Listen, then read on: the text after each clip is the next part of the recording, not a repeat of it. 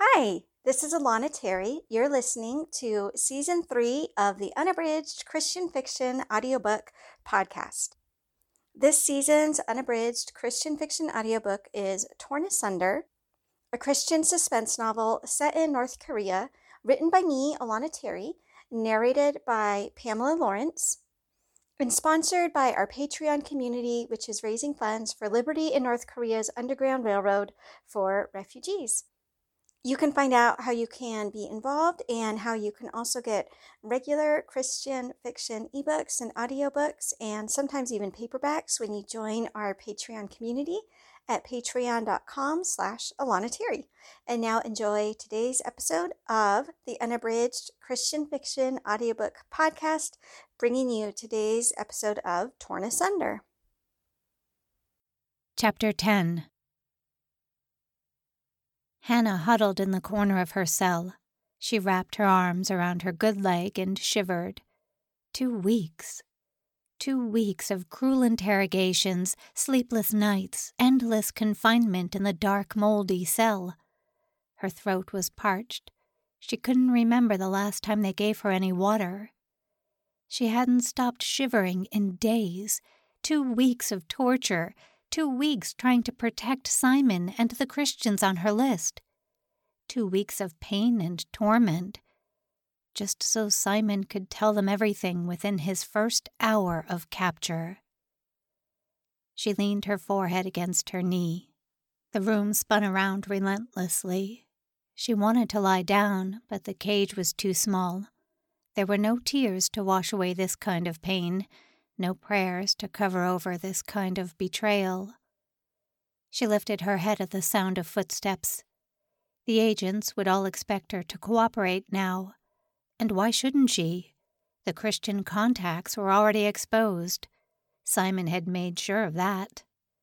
He remembered even more names than she had, and he gave them all to the general, one after another, like relentless lashes from a whip.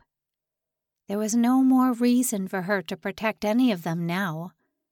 She didn't resist when the general ordered her to stand.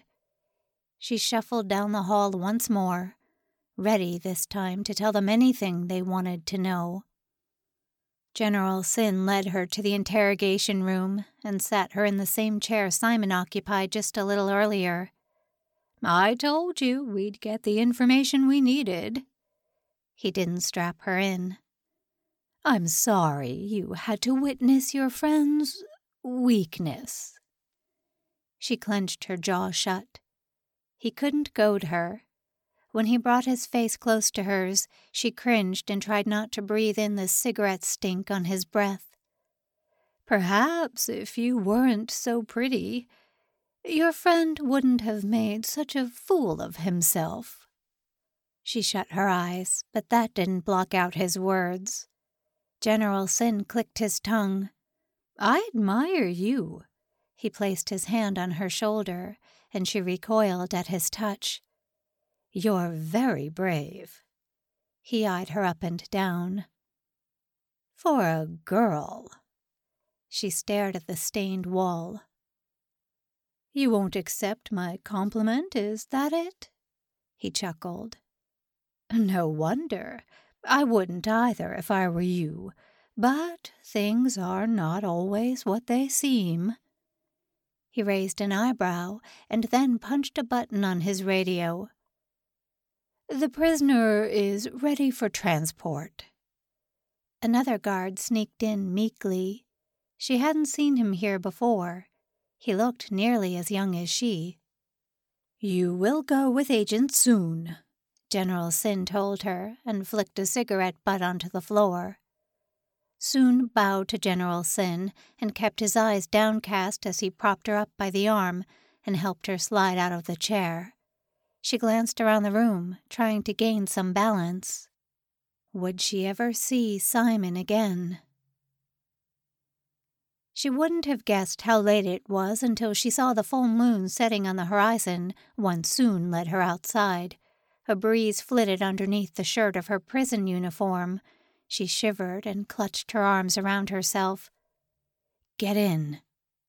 soon prodded her with just enough force to guide her toward the van. She struggled with her weak leg, and he wrapped his arm around her waist. "Let me help you." General Sin stood several paces away, glaring. "Hurry up!" All Hannah wanted to do was rest.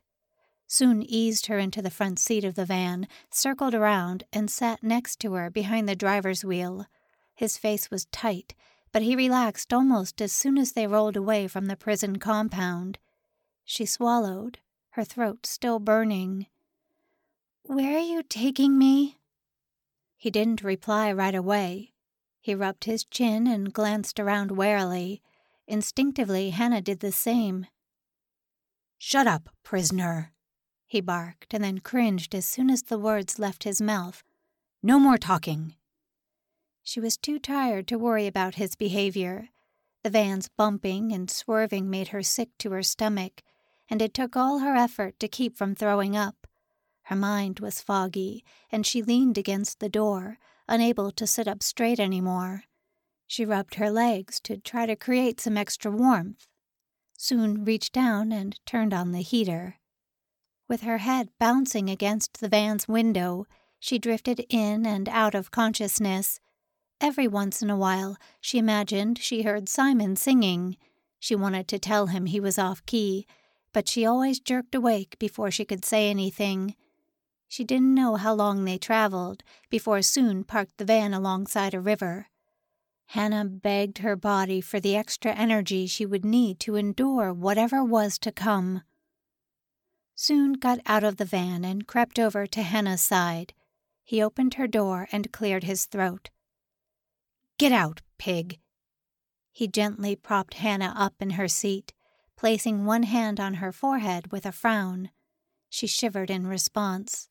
He reached around to lift her up and set her carefully on the ground. "On your feet, lazy sloth!" He kept his arm around her, supporting nearly all her weight.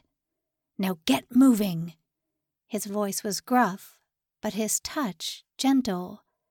There wasn't enough light for Hannah to make out his features, and fear and confusion warred against each other in her gut. Her throat stung, and her muscles quivered involuntarily, but she obeyed without question. She had survived 2 weeks in the Chongjin jail. She could endure this. They walked a few paces, Hannah doing what she could to drag her broken leg behind her, and soon nearly carrying her. When they came to a large tree stump, he eased her down on top of it. He felt her forehead once again, before straining his neck in both directions. It took all of Hannah's concentration to keep her balance and not fall off. He checked his watch. Sighing heavily, he reached down for a stick. He held up his empty hand toward Hannah, but she couldn't guess what his gesture meant to convey. Before she could react, he whacked the stump just centimeters away from her broken leg. Her faint cry hurt her throat, and she winced. Soon held her gaze and nodded. "What are you doing?" she asked. He held his finger to his lips and then tore off his coat and threw it on the ground. Hannah tried to shrink back without falling. "Please, don't," she croaked as he fumbled with his shirt buttons. "Come on." His fingers dug into her skin. She couldn't struggle. All the verses the Stearns taught her, all the advice from crisis training vanished. Her mind screamed out Simon's name, but he wasn't here. There was no way he could help her now. God alone would witness her fate. She lifted her chin up to the heavens, where clouds blocked all but the faintest traces of starlight. He led her away from the van. She stumbled on her broken leg and collapsed to the ground. Soon knelt down beside her and touched her swollen ankle. She scooted away but knew her situation was hopeless. She didn't even beg for mercy. She ignored the tears of fear and shame that stung her eyes. Maybe she was lucky to be sick. She was so weak and miserable. She wouldn't mind dying here. Soon stood up. He lifted his empty palms in a posture of surrender. "I'm so sorry, sister. I have no intention of hurting you, I promise." She shut her eyes, hoping her fever would sweep her away into delirium. He remained a few paces away. "I won't hurt you." Her body trembled too hard for her to trust his words. When he took a step forward, she crawled back with a tiny sob. "Please, try to listen." He hung his head and squatted down.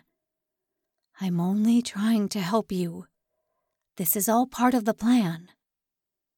She wondered if this was some sort of strange miracle. Maybe God had allowed her mind to escape into an entirely new reality while her body suffered the unthinkable. Would she wake up when it was over? Would she remember the shame that had been committed against her? "I had to take my shirt off." Soon wrapped his arms around his chest. "It was bugged." Hannah frowned. If she was hallucinating, why did he use words she didn't know? "They put devices in our uniforms when we're off premises to record what we're doing." He gestured back to his pile of clothes. "I didn't have any other way to speak with you freely." Her body still trembled. "I'm a believer, just like you. I was saved not too long ago by the influence of someone in Chongjin." He swallowed hard. "I was supposed to take you to the gulag.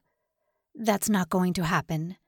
But if my superiors get curious and wonder where you went, you see, they can just listen to the recordings and make certain assumptions and... He wiped his forehead. "That was for a recording?" "I'm so sorry. Please forgive me. If I could think of any other way, I would have.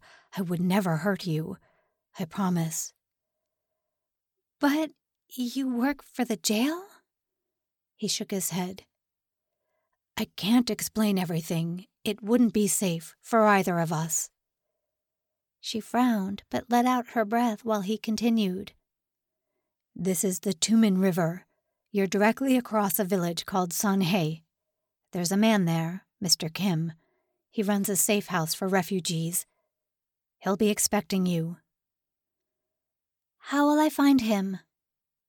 The breeze slapped her hair across her face. "We're standing almost exactly opposite where he lives. Cross the river, then go straight up the path. You'll come to a large grove of thorn bushes. Beyond that is a house with a cross in the window. Look carefully. It's behind a sheer curtain. Go to Mr. Kim and tell him you came from Chongjin." She studied the river. Its current wasn't strong, but there was no way to ford it on her injured leg. "How will I get across?" "We have a boat. You'll have to row yourself to the other side, then hide it as well as you can. We'll have someone else come and take care of it later." He looked at her leg. "You have to hurry. The sun will be up soon. The border patrolmen will be making their rounds." She shook her head, trying to focus. "What about Simon?" He lowered his gaze. "It just wasn't possible to save you both."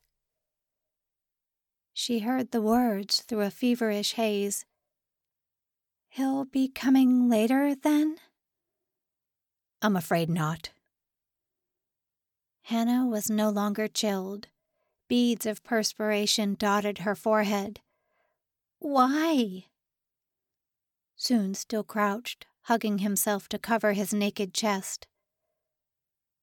"There's a reason you were chosen." She was thirsty. She longed to plunge her face into the river and drink. "You were strong," Soon insisted. "During all the interrogations, you didn't waver." She felt his words would be easy to grasp if she weren't so exhausted. She tried to study his face, but it was spinning around in her field of vision. The underground church needs workers with your courage and stamina.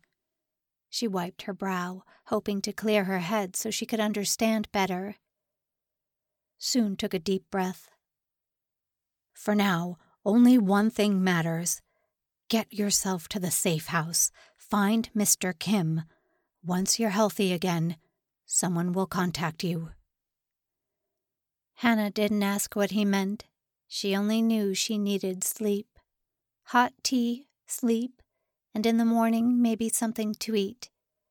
She brushed the dirt off her clothes. Where's that boat? She would never have guessed how painful it would be to row with a broken leg. She struggled against the oars, biting the inside of her cheek to keep from crying out.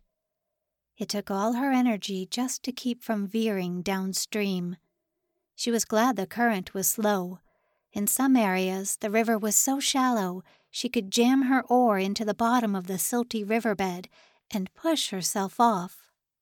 By the time she reached the other side, the throbbing in her bone radiated all the way up to her hip and made her empty stomach churn. The physical activity helped clear away the fever's heaviness, but that only made her more acutely aware of the pain in her leg. Hold me in your hands. I depend on you. She collapsed onto the embankment with a subdued sob. Her swollen throat threatened to close up entirely. With each inhalation, she prayed for comfort and courage. Hold me in your hands. Carry me through. Her ankle was swollen to twice its regular size. It was just as well she gave her boots away back in Yanji, because she could never wear them again until her leg healed. She glanced over the riverbank. Soon was already gone. She stared up the path and wondered how long it would take if she had to crawl the whole way to Mr. Kim's. When the road is rough and I stumble and fall. It was just past dawn when she finally reached the grove of trees soon mentioned. She dropped down near a copse of thorn bushes and counted out 5 deep breaths. She would make it. She had to. Maybe somehow her work on this side of the border would atone for her failure back home.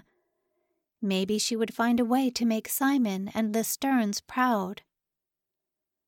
When my eyes are blinded by the tears that fall. She needed God to protect her.